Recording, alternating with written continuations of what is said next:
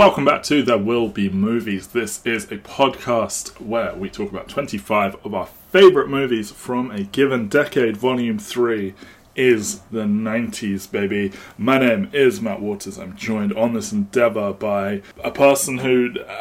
Ben, were you born yet at the time of the release of episode 56 is A Few Good Men, released December 11th, 1992. Ben, did you exist? I did. I was born April 1st, 1992. I am Alright. a little over 6 months old at this point. Okay, but you're not 6 months old now, so how are you right now? I'm 29. Double jabbed now? Double jabbed. No side effects, so I'm recording a podcast. For a moment it was like, am I going to have to cancel this if I'm like shivering away in bed? But no, I've had no side effects. The only side effect is I really love the movie Old, and I am on a critical island for that one. Could this be your first ever bad take? It was an existential crisis for me watching that movie, and it was just so terrifying in a very real way that I kind of have to applaud it, even though... Are you scared of getting old as well? I am. That's one of my fears, okay. Yeah, it's terrifying idea. Alright. It would upset me if I joined you on that one. If we, for context, if anyone only listens to There Will Be Movies, across the site, we have been trying to find Ben's bad take, because everyone has one. I have many. And confoundingly, it seems Ben has only good opinions, or has no unpopular opinions. Jerome does not like my Fruitvale Station opinion. Yeah, but Fruitvale Station is such a tiny deal that, I don't love Fruitvale Station. I think it's good. So, this could be your first one where you're like, I like this thing that's been lampooned. It is funny to look at the Letterboxd and see the ratings on my Letterboxd range from 5 stars to 1 star. So it's a wild spread, this movie. It's an important time in a guy's life. Speaking of bad takes, one of mine is that I have a huge thing for the works of Mr. Aaron Sorkin. I really liked The Newsroom. I really loved Studio 60 on the Sunset Strip. You've never seen West Wing? I've never seen The West Wing. It's most acclaimed work. There's just so much of it. It's sitting in a box upstairs. I'll watch it. To be fair, if you love the Sorkin stuff, you only have to watch the first 4 seasons. I mean, I understand it. I feel I have seen it without having seen it, because, if you just fire up one of those Sorkinisms YouTube videos, it's the same stuff in everything. We discussed both Social Network and Moneyball on this podcast previously, in which... I don't want to put words in your mouth, but I feel we agreed that, they managed to harness the essence of Sorkin, but, without the bad stuff that comes with that, I suppose. Yeah, so the thing is, I think Sorkin works better when he has another director. So did you see Trial of Chicago 7 last year? I did not. I did not hear good things at all. Trial of Chicago 7 varies between, I think it's fine, but it's fine only in terms of the fact that there are some performances I liked. The script is badly directed, and it's only because he has kind of good performances in it that it kind of drags it across into being watchable. Yeah. Well, he will forever attract good talent, because I think people want to read his wordy dialogue. Exactly, but he was the completely wrong person to direct that movie. Mm-hmm. It is just badly directed. There are sequences in that movie where I'm like, oh my god, chill the fuck out. And especially when you're coming off a run where his last 3 movies, apart from Molly's Game, which obviously was his directorial debut, but he's worked with Fincher, with Bennett Miller, and with Danny Boyle, who really knock it out of the park in all 3 of those adaptations of his stuff. And my hottest take is that that is the strongest stretch of his movie career, is those 3 movies. I think they're all stronger scripts than A Few Good Men. Really? Okay. Yeah. But when he has a bit more control over what's happening, I think things start to fall apart. And The West Wing is kind of the cleanest example of him being able to being at the peak of his powers. But Studio 60 and The Newsroom are kind of the myth that making of Aaron Sorkin has kind of hit critical pitch, and he's just allowed to do whatever the fuck he wants. And it kind of gets in the way of the good stuff that is in both of those shows. I think someone did post a clip the other day of here's a good actual moment from The Newsroom, which is, I think it's the final season when they're discussing the climate disaster. Mm-hmm. And it's just this scene with Paul Liebstein is on the show, and he says it's already too late and you're all fucked. Yeah. That's a fun scene. It's a lot better than saluting because they've killed Osama bin Laden, or the Fix You scene where they've triumphantly decided not to reveal that someone's died in the hospital, unlike every single other journalistic source in the country. Mm-hmm. That's the main issue. Is Aaron Sorkin pretending that he is the last great bastion of what makes good things. Yes. But he is undeniably talented. Yeah, I will say, I feel I have grown out of it a tiny bit. I used to, like, worship the man and was like, this is the platonic ideal of screenwriting. Like, there is no more talented writer out there in the world. Everything he makes is gold. I am now painfully aware of his many failings. He is a deeply flawed man. I think he taught me, I suppose I used to have a very, I guess you call it blue and red, I was going to say black and white view of the world. Of like, you know, Democrats good, Republicans bad. It's very simple. Liberals good somehow, you know, all of this. And I guess he taught me, like, there are other kinds of both of those things, where he is, like, a very specific kind of Republican who sounds like not a Republican, as, I mean, the newsroom is a giant takedown of modern Republicans and the Tea Party and all that stuff, but, like, he himself is clearly a Republican. He has a massive hard-on for, like, the ideals of the nation. It's complicated, like, and you can see it in this film where, like, it is simultaneously, like, going all in on aspects of the military and then also just has just the most stonking erection over the military. The scene where they arrive in Cuba and they've got all the jets behind them and whatnot, and I was like, okay, knowing what the rules are for, like, how you can use military stuff in movies, and it's like, you can't be critical of the military and stuff like that.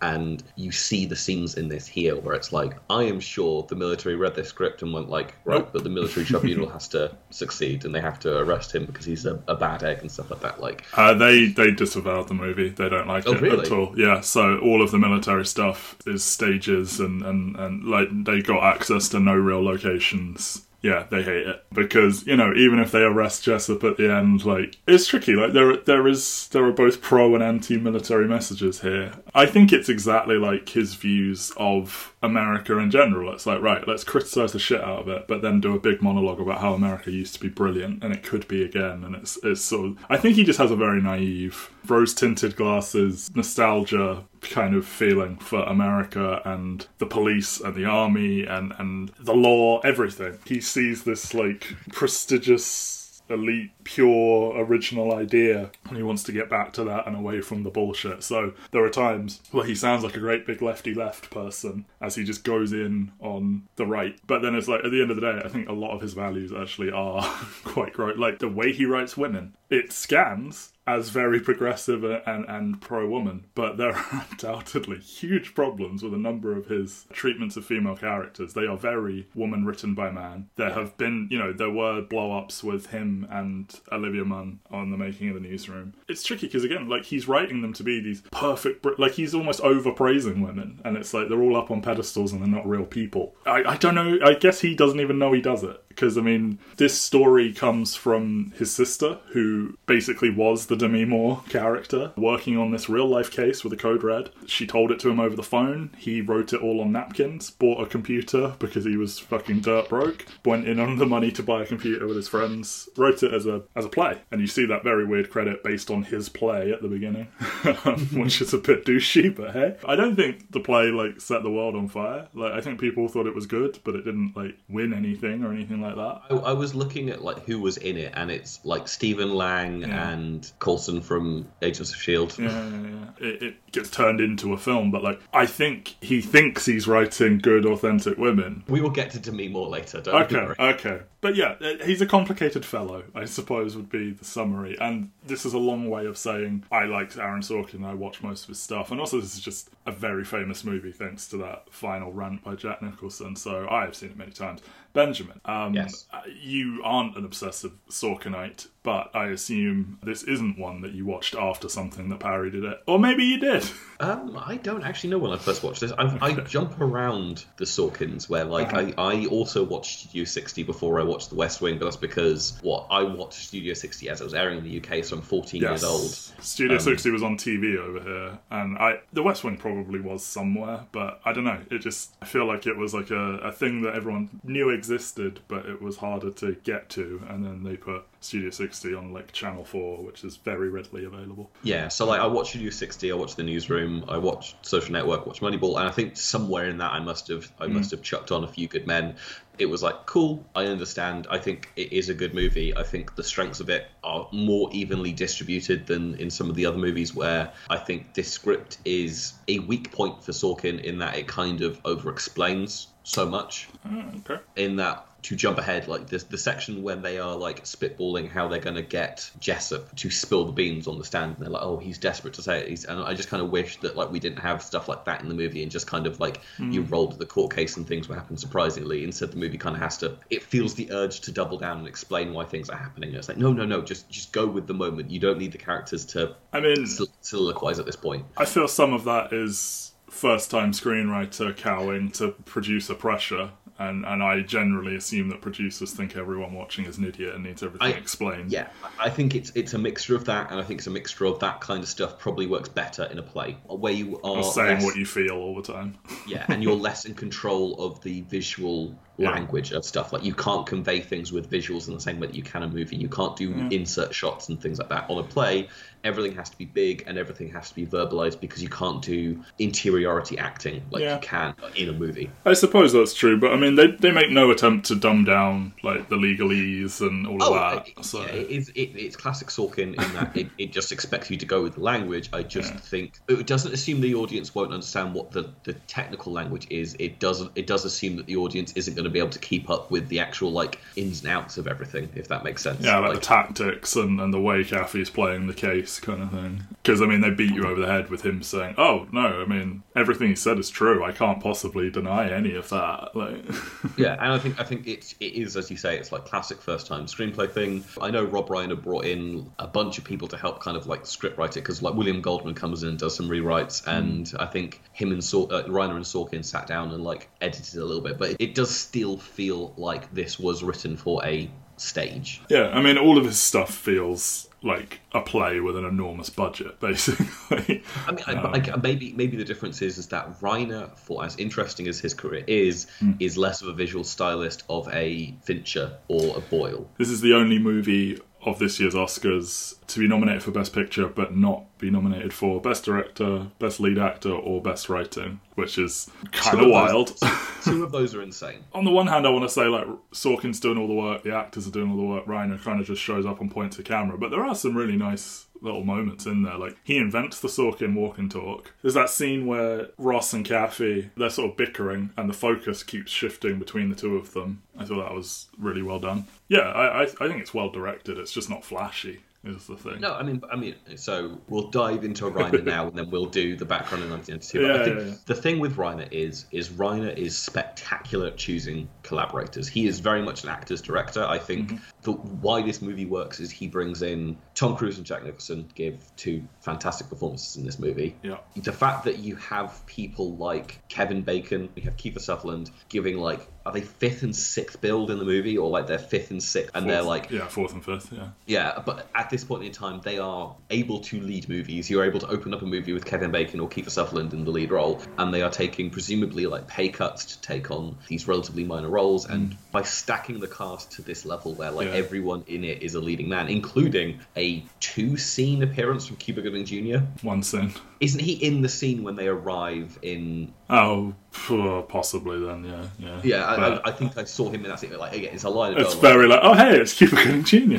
who the year before is a lead man in his own Oscar-nominated movie. Very, very young. And that, that movie, he was probably cast in this before that movie came out, or like as it was coming out or something. So I doubt that got him anything. But no, I'm sure, and probably racism in Hollywood as well. But it's just one of those things where like somewhere down the line you have Academy Award winner Cuba Gooding Jr. in a couple of years in a one-scene courtroom thing where like the cast is rammed, and I think that's because of Rob Reiner able to bring in collaborators and interesting people. Like, fun fact, I saw this before I saw Twin Peaks, and when I realised that James, massive dipshit, all-time dipshit James, is the little fucker from A Few Good Men, I lost my mind. Sorry. This is kind of the end of Rob Reiner's run. As Ubermensch director, and like every single one of his movies is kind of, I think Stand By Me is the only one that's kind of like a pure Rob Reiner joint in a way that it's the only one that feels kind of like uniquely him, because this is Spinal Tap, is him working very closely with Christopher Guest, who's obviously very much his own voice. Princess Bride is William Goldman adapting his own novel, and a lot of the fun of that movie is obviously the dialogue, and the script is really, really good. When Harry Met Sally is one of Nora Ephron's first screenplays, and of course you got Billy Crystal and Meg Ryan. Misery is again him going back to adapting Stephen King again, but he's got William Goldman this time in tow, adapting it. So again, it's just he does this fantastic run of all those movies, and all of them have interesting screenwriters or interesting on-screen talent that kind of bring out the best of it. And then obviously after this movie, pretty much it kind of falls apart, where you have things like North and American President, and then you hit his 2000s, and no one has heard of anything that Rob Reiner has done. I've heard of the bucket list, but that's because of Jack Nicholson. But that's the only one. The only one of those movies that exists is the bucket list. Yeah, legit. Several of these, I'm like, is that a real movie? Weird that it would happen like that, like a titan of the 80s and into the early 90s, and then just runs out of steam. It just collapses. Like, it genuinely is. Like, as I think before we recorded, we were like, the first 10 movies here is like an all-time great career. Yeah. And then it's just nothing afterwards. Is it like the way movies are made changes around him? Because I mean, it feels like he's a very like you said, he's like a collaborator. He's a good guy to have on a project kind of thing, and he's bringing all this stuff together. And then like, I don't know, like it feels movies are very different, especially in the 2000s compared to how they were in the 80s in terms of how they're produced. And I wonder if it's just that, like it left it behind. I don't know. But... I mean, I don't know what it is. There was just something very obviously, like when Blank Check covered Nora Ephron last year, they threw When Harry Met Sally in there as well, because it's just one of those things where it's like, well, even though Rob Reiner has a classic like Blank Check movie career, when you look at the start of it, there is nothing that anyone has to say about The Magic of Belle Isle. Yeah. And so it's like, it's a fantastic career, but it's like, if you are going to do, or if Blank Check were ever going to cover, say, Nora Ephron or William Goldman or Aaron Sorkin or Christopher Guest, you just throw the Rob Reiner movies in there instead. Yeah. A Few Good Men is more interesting to Sorkin's career than it is to Reiner's career. Yeah. Fundamentally. Absolutely. Like, it makes him, basically. Yeah. I mean, he's a bartender when he wrote this fucking thing. Because what he does Malice the year afterwards. He reteams with Reiner for American President, spends a couple of years doing rewrites on scripts, and then... Some good one, like The Rock and Enemy of the State are very up his aisle, I would say. Yeah, and then he creates Sports Night, and then he creates West Wing, and then he's just in TV for... And he just dips into movies every now and then. Until, I think, because he does Studio 60 after he's left West Wing, because he leaves West Wing 2003, I think. He does, and he's never seen the seasons that follow. He does Studio 60, and then it feels like after that he kind of then settles back into... Gets back into Hollywood, yeah. You get Charlie Wilson's War, The Social Network, Moneyball, Steve Jobs, Molly's Game. And then we'll just stop there. We'll see what being the Ricardos is like, I guess. He's threatened to bring the newsroom back, Trump, fake news, all that shit, and it's like, I don't want to. I'd rather you brought The Social Network back, given what Facebook has become in the decades since. It would have been insufferable. I think a newsroom during the Trump era would have been... Because what, the newsroom's kind of set a couple of years before the show is, isn't it? Yes, because, they open with the spell, the big... I always want to call it Deepwater Horizon, but it's a different thing. First episode is 20th April 2010, so 2 years beforehand. I think by the end of the show they have caught up, sort of. The third season they have Anonymous in it, or Occupy. They have Occupy, and I think that was actually a couple of years before 2014 that began. So I think they were always 2 years behind, but maybe they moved slightly more to the present. Yeah. So he can do revisionist, perfect news coverage. Exactly, that is the main issue with the newsroom, is it isn't... I always saw it as it's just like a nice little, it'd be great if they talk like this on the news, kind of, wouldn't it? I mean, it probably wouldn't, but... The thing is, it would be nice if they talk like that on the news, but also you're going in there and going, it'd be nice if everyone was perfect and got everything completely correct every single time they did it, like our great paragon of journalism. This is a thing that you're either on board with or you're not with Sorkin, and if you're not on board, he seems like a big... overblown, pretentious twat, but all of his characters are perfect. Everyone has photographic memory. Everyone is a prodigy. Everyone is so good at what they do. Unless... Like Will McAvoy is an impossible human being. Sorry, go on. Unless you're a woman. Kind of. Even they are, brilliant. It's just it's how they're treated by the other characters, I think, is generally the thing with his stuff. Again, we will get to Demi Moore. Yeah. No, but I mean, I don't know, even in, the newsroom, everything is about how brilliant Will McAvoy is, and all of Will's monologues are about how Mac the female lead, is infinitely smarter than him and like amazing, and like Studio 60, like they put Harriet up on a fucking pedestal, and good for Sarah Paulson for like blowing up now. I always had a soft spot for her because of that, but it's a weird kind of sexism. Anyway, this movie was released December 11th, 1992. Budget of somewhere in the region of 30 to 40 million. Makes 243 million. Quite big for a very talky movie, but you did line up Tom Cruise, Jack Nicholson, Demi Moore, etc. So not completely unexpected. Benjamin, yes, put that into a framework of 1992 for me, please. Yes, I mean, so it has a nice clean run, I think, over Christmas, where looking at it, it is number one for 5 weeks non-consecutively. The one weekend it is number two. I think Aladdin just beats it a little bit because Aladdin is a huge monster hit, but it is number one for a good long time. Its opening weekend, obviously number one with $15.5 million, ahead of such classics as Home Alone 2, The Bodyguard, Aladdin in its fifth week, The Distinguished Gentleman, and most sad of all, The Muppets Christmas Carol at number 6. Oh, tragedy. The best Christmas Carol adaptation. Yes, sure, okay. I don't have a working list in my head, but I would be willing to go with you on that. Having watched all of the Zemeckis movies recently, the benchmark is very low, considering his Christmas Carol is atrocious. But that is how A Few Good Men fared at the opening weekend box office. Let's do 1992. So worldwide, we are talking about number one is Aladdin, just the continued dominance of the Disney Renaissance in this era. Yeah, that Lion King Aladdin 1-2 punch was substantial. It's Beauty and the Beast, Aladdin, Lion King. Sure. Punch. Bodyguard, number 2. Home Alone 2, number 3. Basic Instinct, number 4. Lethal Weapon, 3. Batman Returns, good movie. A Few Good Men, number 7. Sister Act, Bram Stoker's Dracula, and Wayne's World. Again, how nice is it to have, like, there are a few sequels in here, but, like, a lot of new IP and a lot of comedy as well. Wayne's World was on my submitted list. I knew it wouldn't make it in, but I just want to say that to say it. I think that's why I'm enjoying Volume 3 more than the others, is because it's just really nice to hear some of these top 10s, whether they be that weekend or for the year, and like what a diverse number of genres there are, and new things, and you know, we're everybody now. Everyone is constantly having a go at Hollywood for remakes, reboots, soulless sequels and spin-offs and remakes and everything. The domestic box office the weekend just gone is old, new original IP, Snake Eyes, G.I. Joe spin-off, Black Widow, Space Jam: A New Legacy, F9: The Fast Saga. Like, I'm already tired. That there have been 9 and a spin-off Fast and Furious movies is everything you need to know, quite frankly. Obviously, I'm less on board with those than the average person, and I haven't seen the quote-unquote good ones. But just make a new movie with these ideas. But even then, going down, like Escape Room 2, The Boss Baby 2, The Forever Purge, which I think is like the 5th movie in the franchise. And there's a show, isn't there, of The Purge? I feel like Amazon made it got cancelled Oh, already. cool. Something about that concept is really appealing, though, because they keep fucking making that thing. It's because it's a cheap horror movie, which is the same reason why there's an Escape Room 2, although I have heard Escape Room is legitimately fun in like a stupid way. So Okay.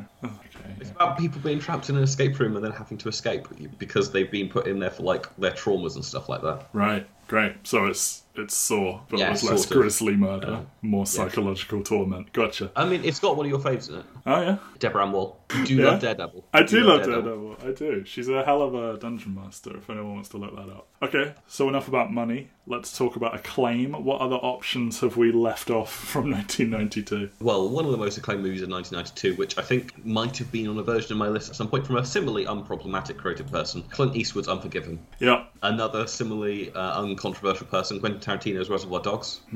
Then you've got things like Twin Peaks, Fire Walk With Me, Singles, The Player, Malcolm X, I believe, is 92. Hard Boiled, At Last of the Mohicans. It's a fun year. It's a fun, diverse year. Yeah. But I think the two movies we picked are kind of a bit more frivolous than some of these other ones. Yeah. Obviously, I picked Death Becomes Her, which is like camp classic, and you picked A Few Good Men, which is an interesting movie, but it's kind of more interesting to discuss in terms of the starting points and where people are at in their careers. Yeah, I mean, you kind of went over it a little bit, but like the number of big name actors And even like high, medium level actors that are just playing bit parts in this is kind of insane. And then like among them all, JT Walsh kind of gives one of the best performances. The reason it took a few years to get made as a movie because they wanted stars and they got them. They got Tom Cruise, who saw it as a challenge and went to see the play and learned all the legalese and stayed late and worked really, really hard.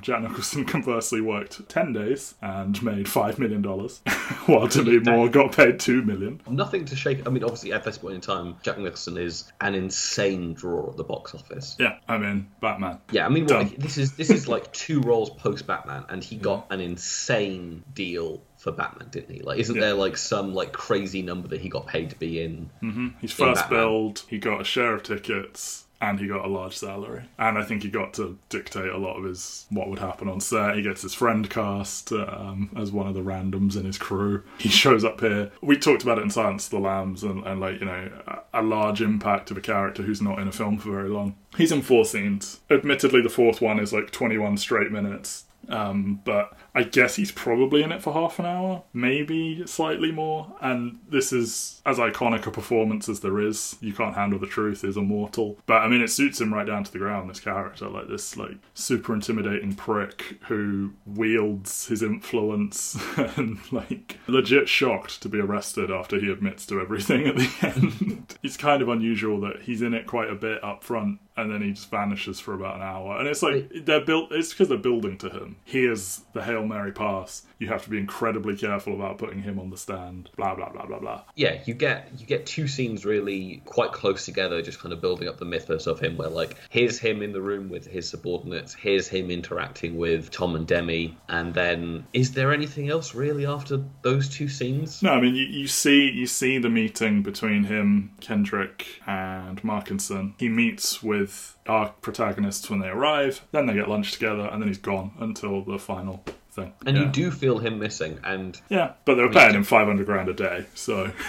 I could see why they would not put more scenes in. I personally think, you know, you've pointed out some problems with the script that like I concede, but in terms of pacing, I think this is really masterfully done, where they inject new characters and plot twists and stuff every X number of minutes to keep it moving. Like, you get your 5 to 10 minutes of setup of like, here's literally what happened, and here's Galloway and everything, and here's your exposition. And you spend about 20 minutes of like, look at Tom Cruise go. You introduce Kevin Bacon, you meet the guys who are the defendants. At about 45 minutes, Jessup makes his big threat. He makes his big lie. You know, the boys refuse to take the plea bargain. Markinson disappears, all this drama. And you don't see the inside of a courtroom until about 1 hour. And then you spend the second hour, you intermittently, you get like a 5 to 10 minute courtroom scene, and then you get them reacting to being in court, and it starts to go Caffey's way, then it goes back Ross's way, and then all hope is lost, and then you have your big scene at the end. So for me, in terms of structure of a screenplay, I think this is as good as it gets, personally. I have made many a controversial statement about long movies, and this isn't exceptionally long, like just over 2 hours, but I feel it goes by pretty breezily, considering it's just talking. Like I said, Rob Reiner invents the Sorkin walk and talk because he's like, yeah, everyone's just talking a lot. We've got to do something to make people move. Let's have this conversation happen while they're walking along, and then that forever becomes Sorkin's trademark,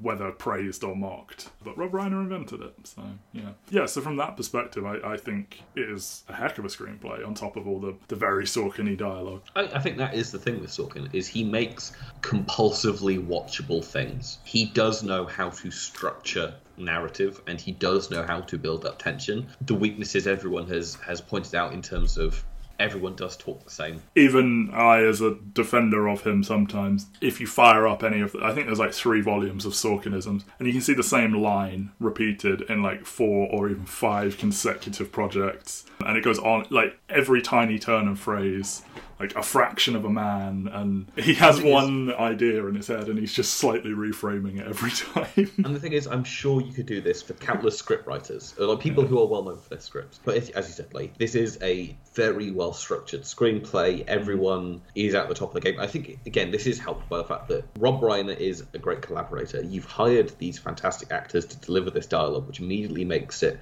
There is something about Sorkin dialogue delivered badly that does make it kind of grating. Who do you think's delivering it badly? No one in this movie is delivering okay. it badly, Yeah, which I think is what makes this so compulsively watchable. Is that, like, again, because they've got that depth of cast, it is really, really good, and everyone is doing top-notch work. But it is just one of the things where, like, especially when you're getting into his TV projects and stuff like that, where there probably isn't the same depth of cast, where, like, people sometimes feel like they're floundering a little bit with the dialogue because it is so fast, and he will always impeccably cast kind of the lead in his TV shows. Will always be someone who can do the dialogue incredibly well. Like, he always gets someone, maybe not after this point at a Tom Cruise, Jack Nicholson level. I don't think any of his movies have anyone at that level of power after this point. Maybe not in, like, the prime of their career, no. I mean, because the thing is, like, even Moneyball is a little bit past Brad Pitt's, like, peak of his fame. Yeah, and, like, he was trying to get it made himself, so I'm sure he, it's not quite the same as...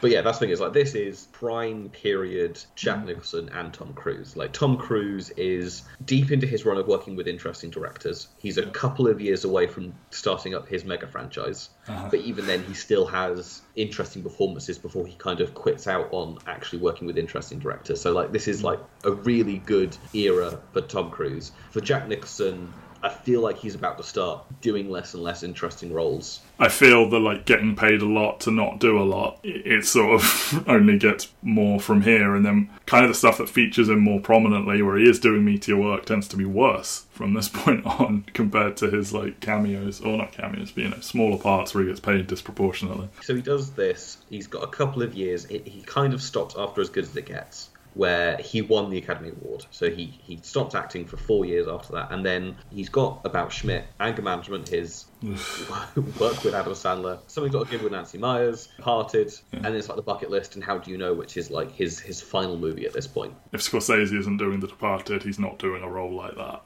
Yeah. Even the run before this, like, I think he's great in Witches of Eastwick. He's great in Broadcast News. He is very good in Batman. I know you're of two minds of the Burton era of Batman. That's the one I like better, yeah, for sure. I would never argue against his Joker. Like, his Joker is fantastic. It's kind of the stuff around the edges of the Burton films I don't like. But yeah, it is interesting that, like, this is weaponizing Jack Nicholson in a really interesting way, and a way that increasingly becomes less and less common after this point in his career. Yeah, you're, like, using his persona, his legend, to really fill this character out. And, like, Tom Cruise does that impression of him that was improvised while they're prepping and all this stuff. And yeah, I mean, he is such an intimidating presence, and he is very good at, like, telling him he's a fucking idiot, basically. And then I'm a big fan of this era of Jack Nicholson playing villains in a movie who isn't around very much, but is definitely a total kind of, like, he changes the temperature of the movie when he's introduced. Yeah, they build him up so much, and, like, he's at, like, 50% of his dialogue is iconic. Even he sets himself up as a massive prick with a power complex when he's, talking about, you haven't lived until you've had a blowjob from a superior officer, but as I'm a colonel, I just have to take cold showers until they elect a lady president or whatever. And, like, fucking Kendrick says, the only authorities I recognise are him and God, and it's like, fucking hell. So, what do you think of Tom Cruise's performance? I think it's excellent. I think he's really, really good. This is the prototypical Sorkin protagonist. I mean, I feel he ages that protagonist up as his career goes on, because I wouldn't say Will McAvoy has the exact same energy as this, but this is very Matthew Perry in the newsroom. And I was thinking, like, this could easily just be Matthew Perry and Bradley Whitford instead of Tom Cruise and Kevin Pollak. Kevin Pollak's, like, every word out of his mouth is as Sorkin as it gets. I think it's those kinds of characters that I think he's the best at, the kind of side character, because all the problematic stuff tends to be tied up in the leads. So you get this, like, quirky little side person who's just, like, witty and charming and everything. But yeah, but Tom Cruise, I mean, I think he definitely juggles all the, like, dense legalese. I think he's a natural for Sorkin, witty banter, and then he brings his own sort of mania to it. I think he based it on the Church of Scientology guy before we knew that he himself was a Scientologist. Just the aloofness, the unprofessionalism, and then just flipping into having that encyclopedic memory and everything. I do think my favourite scene is, I think, when he's like getting increasingly frazzled after they find out that Markinson's killed himself. Oh, when he comes home drunk. When he comes home drunk, and like he's so good in that scene, because it is a side of Tom Cruise that he really doesn't show anymore, which is the, as you say, the frazzled side where they let him show his weakness and stuff like that, where he isn't in control for a decent stretch of the movie. And obviously, like, that's when he finds the stuff in his cupboard and is like has the idea of like what to do for the final section of the movie. But still, like, for a 5-minute stretch there, he is kind of doom and glooming and is showing mania in a very interesting way that I wish Tom Cruise got to do more nowadays. I think he's very protective of his brand, is the thing, or his, what he thinks people think of him and all that. It's every Sorkin character, it's him like making a big meal of eating an apple while he's trying to talk to Demi Moore, and like settling a plea bargain while playing baseball and not even looking at the guy, softball, and not even looking at the guy. He's very charming, and it's very, on some level, it's like, oh look, the fucking schlubby white guy who fails upwards kind of thing. Even something as subtle as he never has a pen and people are always passing him pens and stuff like that. He's kind of a slacker. Demi Moore thinks he's shit until she suddenly thinks he's amazing, and Dawson won't salute him because he thinks he's a disgrace to the uniform, and Jack Nicholson drops the big slur, doesn't think much of him either. I think it's a great performance though, and like, those trial scenes, I think he rises to that challenge really well, and it is your classic. Kevin Bacon has the sight, he has the power of, this is just a simple fact, and Caffey's gonna try and like do a magic trick and dazzle you, and that's exactly what he does. He just comes out and he tries to be all razzle dazzle and flash and everything, and it does work. He baits Jessup into confessing something that he could have just commented and denied the whole way and gone home. Which I think is the most interesting part of this, is he, knowing Jessup, he's like, oh, Jessup wants to prove that he's a good commander and has all of these people under his thumb and stuff like that. He's obsessed with his own status and power and how incredibly necessary the military is and all this stuff. And I do think like it is that ingenious method of, like, obviously it's a screenwriting thing, blah blah blah, but it's fun to watch him when you realise what he's going to do, which is he's going to imply that he's a bad commander because people disobeyed his orders. Yeah, on some level, it feels like surely somebody would have pointed this out an hour ago, that like if he was explicitly told, if he gave the order, nobody's to touch Santiago, then why would Santiago be in danger for his life? And it's like, yeah, that's really fucking obvious. Why didn't anyone ask that? But it feels organic and right, and like, I think because the whole thing is like, they're kind of trying to sweep it under the rug from the beginning. The thing that makes him actually try and defend these boys, because I mean, they very clearly don't think much of the kids, or Demi Moore does, but the two guys are like, they're just little fucking idiots and they did it and they're bad. It's that he has that realization. It's like, well, they hired me because I take plea bargains and I haven't seen the inside of a courtroom. They don't want this to go to trial. They're trying to cover it up. And like, Demi Moore is onto it from the beginning, and they like deliberately don't assign her to be the lawyer. I don't know where I was going with that, but it's just, it's interesting that they bring in this guy who just, it's Harvey Specter, he just settles constantly and like takes little out of court deals, and yeah, that baseball scene, and like a touch I really like is he and Kevin Bacon are friends, like throughout the whole thing.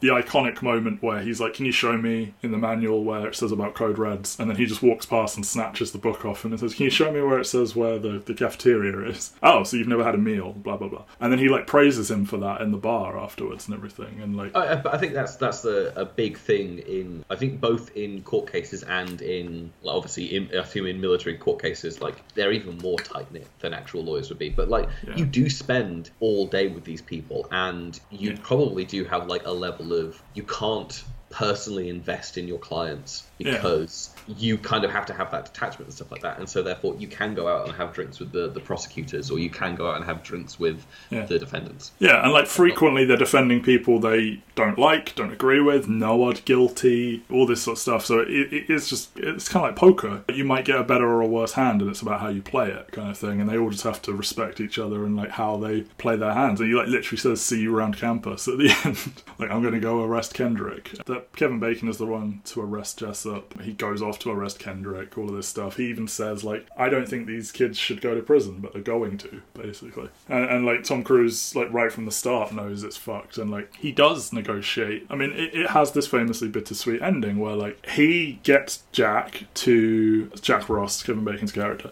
He argues him down to, like, 6 months of jail time, and they'll be dishonorably discharged, versus, like, probably life in prison for murder. And that's supposed to be, like, a really great get. And they're like, no, we don't want that. We didn't do it. So we're going to say we're not guilty. And then he eventually buys in, tries his best to defend them, wins. And then the exact outcome is the one they didn't want. They do time served rather than 6 months. And they get dishonorably discharged. And, like, Downey's life is ruined. But Dawson finally respects him. And, like, that's a bit that's a little bit grating, is that, like, the consolation prize is that fucking Dawson salutes him at the end and says there's an officer on deck or whatever. And it's like, okay.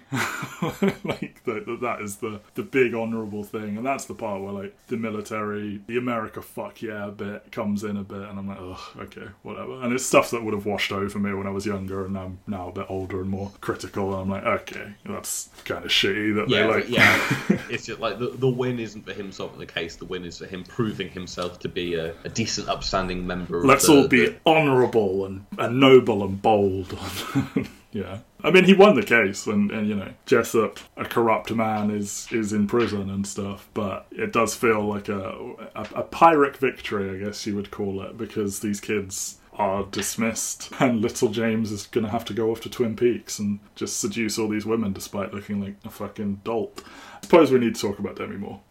We do need to talk about because so fucking hell. Let's just run through Demi Moore's career at this point, which is, this is kind of the early part of her ascendancy. Because obviously she was in a lot of movies in the 80s, she was in General Hospital, she's married to Bruce Willis at this point. She kind of, the ascendancy starts where she's in Ghost. Yeah. She gets a Golden Globe nomination, and then just from here, she just kind of starts to have hit after hit after hit with Hugo Men, Indecent Proposal, Disclosure, which is a wild movie. An entire episode of Big Mouth based around that movie, all culminating in her being paid $12.5 million to be in striptease, which... An awakening for many a teenage boy. But which also completely destroys her career. Yes. And she is just not able to come back after that point. So Demi Moore, interesting actress. I like her in the projects that I've seen her in, but she's definitely not kind of someone that you hold up as being like one of the... She's a star more than she is an actor. I do think she got done dirty, though. Yeah, Hollywood absolutely did her dirty in terms of what it was. Like, treat her as a sex symbol and then kind of discredited her as an actress, and I think she probably could have had some like absolutely fantastic performances in her if it hadn't been for that. She definitely, when she was at the peak, she was definitely taking these kind of, maybe like she never got the opportunity to be a lead in like a critically acclaimed drama kind of thing. Like, she never got the Oscar play that you probably could have built up to her at some point in her career. She is, I think even she would admit, like, desperate for a box office hit.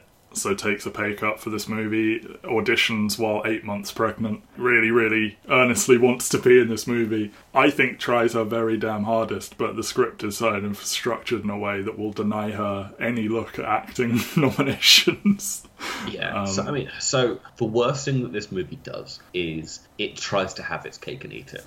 In terms of her character, in terms of the fact that she is, right from the very beginning, like, she is completely 100% correct. She knows that this case is fishy. She knows why this case is fishy. She is pointing at all the correct things that she does, and then the moment she's in a courtroom, she is a liability. And the movie, yeah, they infantilize her. Like... Yeah, she is the only character in this movie who fucks up in any significant way. Like, the two major losses in the court case that they have, where like they lose ground, are because of Demi Moore doing something that she shouldn't do, and her entire role is basically so that she can give Tom Cruise the epiphany he needs to succeed at the end of the day. By being an interfering, browbeating woman who's tidying up a man's mess when, and, you know, all that shit. And it is fundamentally gross, and I don't know how he is able to write this and go, like, I have made the smartest, most wonderful lawyer woman in the world, but, you know, based on my sister.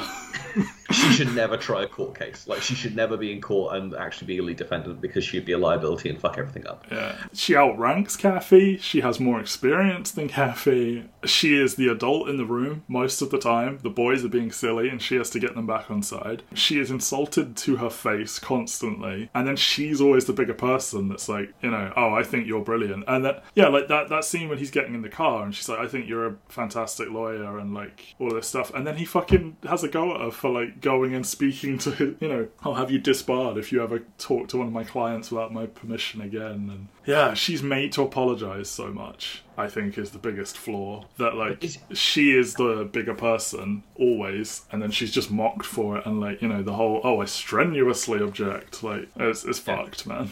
It's so fucked, and it's just... I think what makes it more frustrating is the fact that, like, the movie really drums it into you that, like, this is Tom Cruise's first court case. Like, he was chosen to do this because he always settles. Like, we chose him because we don't want to rock the boat. And I wish the movie would come back to that, where maybe, like, the person who put him on the case is kind of like, oh, you're taking him to court, are you?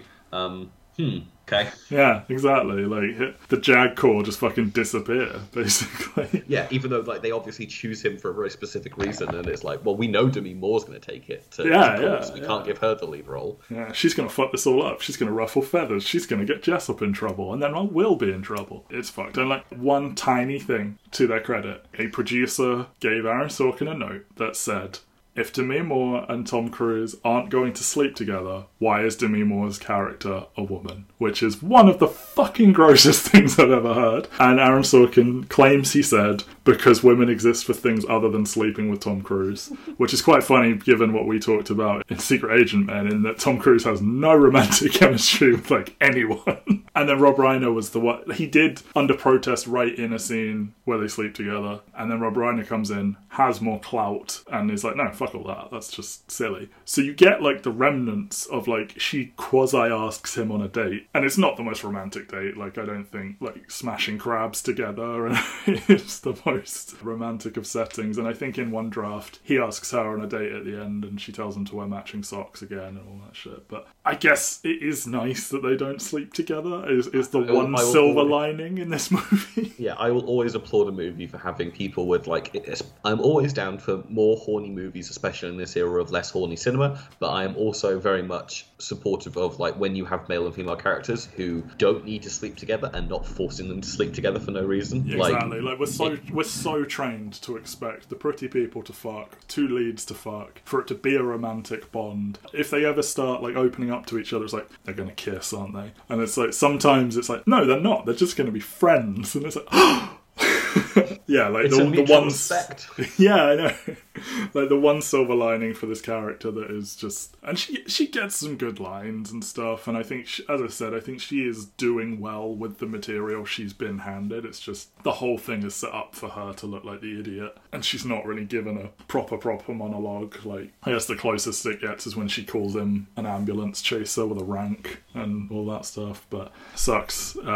Very few women in the movie. And yet, I think she does what she can with the material. It's just, I'm sure when this came out in 1992, this is probably a beacon of joy for, like, female written characters in supporting roles in these kind of movies. Not to say that there was terrible, like, female writing at this point, but, like, you probably would have had to go to a Nora Ephron movie to get an actual, like, interesting female performance out of someone. Although then you, like, what Meg Ryan's doing her thing at this point in time, and Meg Ryan's stalking Tom Hanks in Sleepless in Seattle. So, I mean, who knows? But I mean, you know, she's the first one to appear, and, like, she gets that very Sorkinist thing at the beginning where she's, like, rehearsing what she's going to say, and then she completely flubs it. He loves to write people, like, saying things in the wrong order or whatever. But yeah, like, it's so funny that, like, in his own mind is able to construct this argument that he's consistently written these, like, strong female characters, and, like, every time it's this. Every time it is strong on the surface, unable to get their opinions across, flubs it under pressure, is mostly there to serve the main male character in some way. You literally have it, like, even Emily Morter's character in Newsroom is literally there to make Will McAvoy realise that he is a golden god. Yes, and, like, she fucks up on the biggest point, and then like Sarah Paulson in Studio 60 is like they talk endlessly about how talented she is, and then she fucks up by giving some quotes that she shouldn't have, and all this sort of stuff. And... I mean, which is why Social Network and Moneyball are so interesting, because there's no female characters. And well, I mean, the entire thing is fucking launched from him being a massive prick to a woman and then being wildly sexist to the campus and everything. Yeah,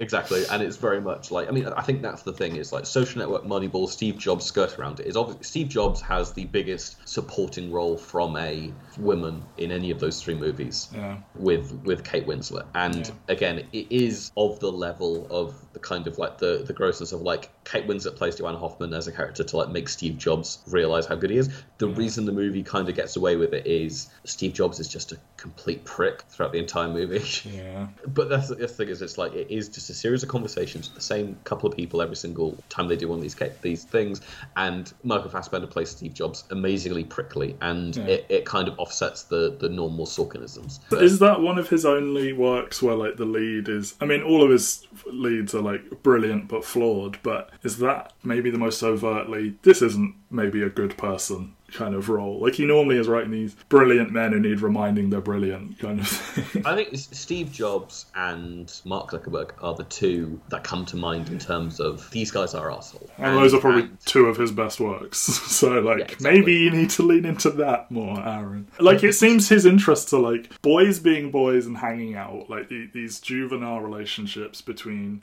here you've got Kathy and Sam, you have Matthew Perry and Bradley Whitford in Studio 60, like, Will McAvoy and all the guys in, and Sam Waterston. Like, he's really interested in that. He's really interested in, like, just a massive arsehole being taken down by a brilliant young person or whatever. He's interested in all of that. He's interested in men, basically. And he's interested in genius and what it takes to be a genius. Yes. And I think the most interesting things that he does when he's writing about people being a genius is when that genius is such a colossal arsehole that it needs to be taken down. But have the arsehole that needs to be taken down at the centre of the movie. Yeah. And it makes it so much more interesting. Like, and the only time he gets around it is Moneyball, where Brad Pitt is just a kind of nice guy.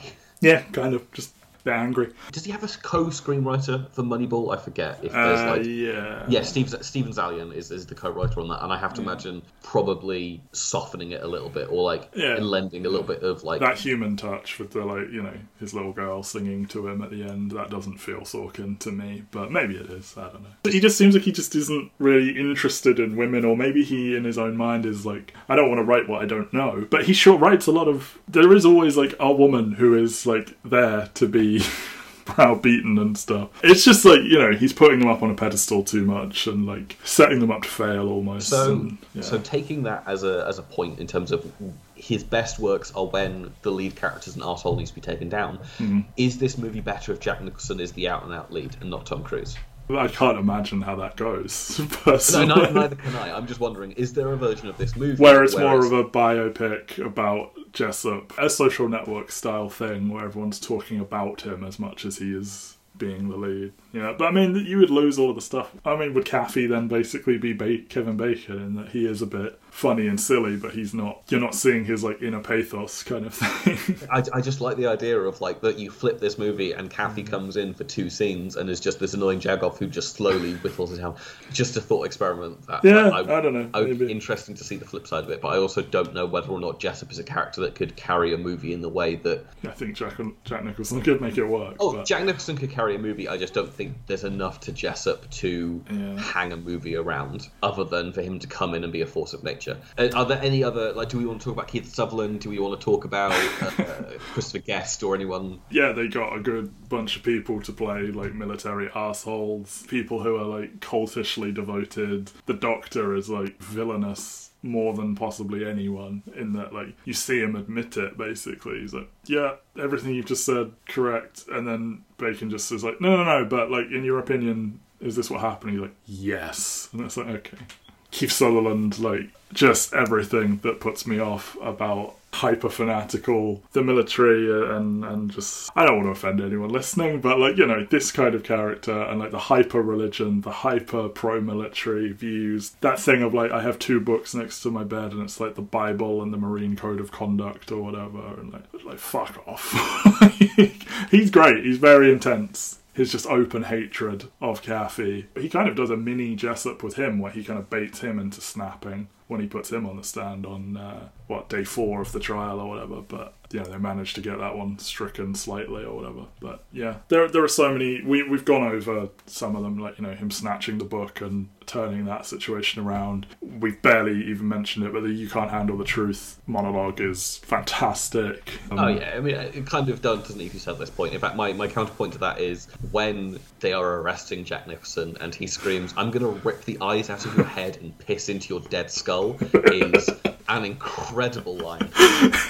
Because you think he's got him at first on the whole, like, you made all these phone calls, you packed all this stuff for one day in Washington. He was completely unpacked, made no calls. And it's like, oh, I think he's got him. And then he's like, I don't know, maybe he had no fucking friends and he gets up early or whatever. And then he gets up and walks out, which is just, like, in a moment, very representative of the character, that, like, he has no respect for anyone. He and the judge have, like, a nice little back and forth. The judge is like, oh yeah, you will call him Colonel or Sir, but also you will call me Your Honour, kind of thing. And he's like, you fucker.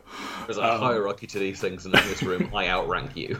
Exactly. I think, just coming back to my very first point, I like that they build court up as a big thing. You spend an hour not even going into a court, and then they will, there are 6 big courtroom scenes, and it's just sort of, the opening statements are kind of a stalemate. They both do a good job. Kathy seems to get a win with the doctor and the code red, and then it starts to swing back, and then Downey really fucks up, and Markinson is a cool character. It's a great performance from J.T. Walsh. He completely shifts from being, like, completely subservient in the first scene to kind of too cool spy level almost. Yeah, he worked in counterintelligence. He's gone. Like, I do like the way Tom Cruise plays the surprise of him being in his back seat, that he's genuinely like, holy fucking shit, where you would see a lot of people, like, I don't know, be too cool for school and shrug it off. His comical moving the steering wheel wildly while the car is not moving is pretty hilarious. But he was in favour of the transfer, and, like, Jessup tells him off, and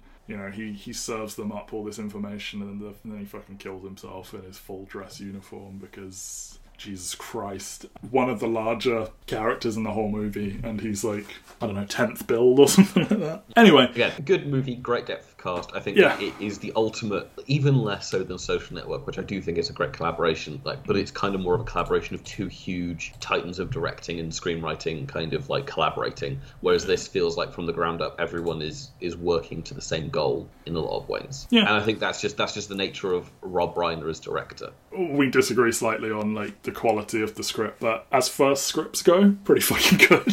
Oh yeah, I mean, I'm not gonna doubt that Aaron Sorkin has talent. It's just it falls into a lot of first time script talents, and if I'm gonna do a hierarchy of, like, Sorkin scripts, this is solidly number 4 behind that, like, 2010s run before he started directing his own work. I suppose I'm, like, overvaluing, like, iconic lines, because you can do that in a bad script. Like, there are plenty of bad movies that have a great line or 2 in them. That scene is immortal forever and ever. All of that, really. So it's a Sorkin-ass movie, and you're either one of me or you have slightly more sense. So that's A Few Good Men. Looking ahead to next week, it will be 1993, and it will kick off with Groundhog Day. So looking forward to discussing that. But for now, Benjamin, will there be movies?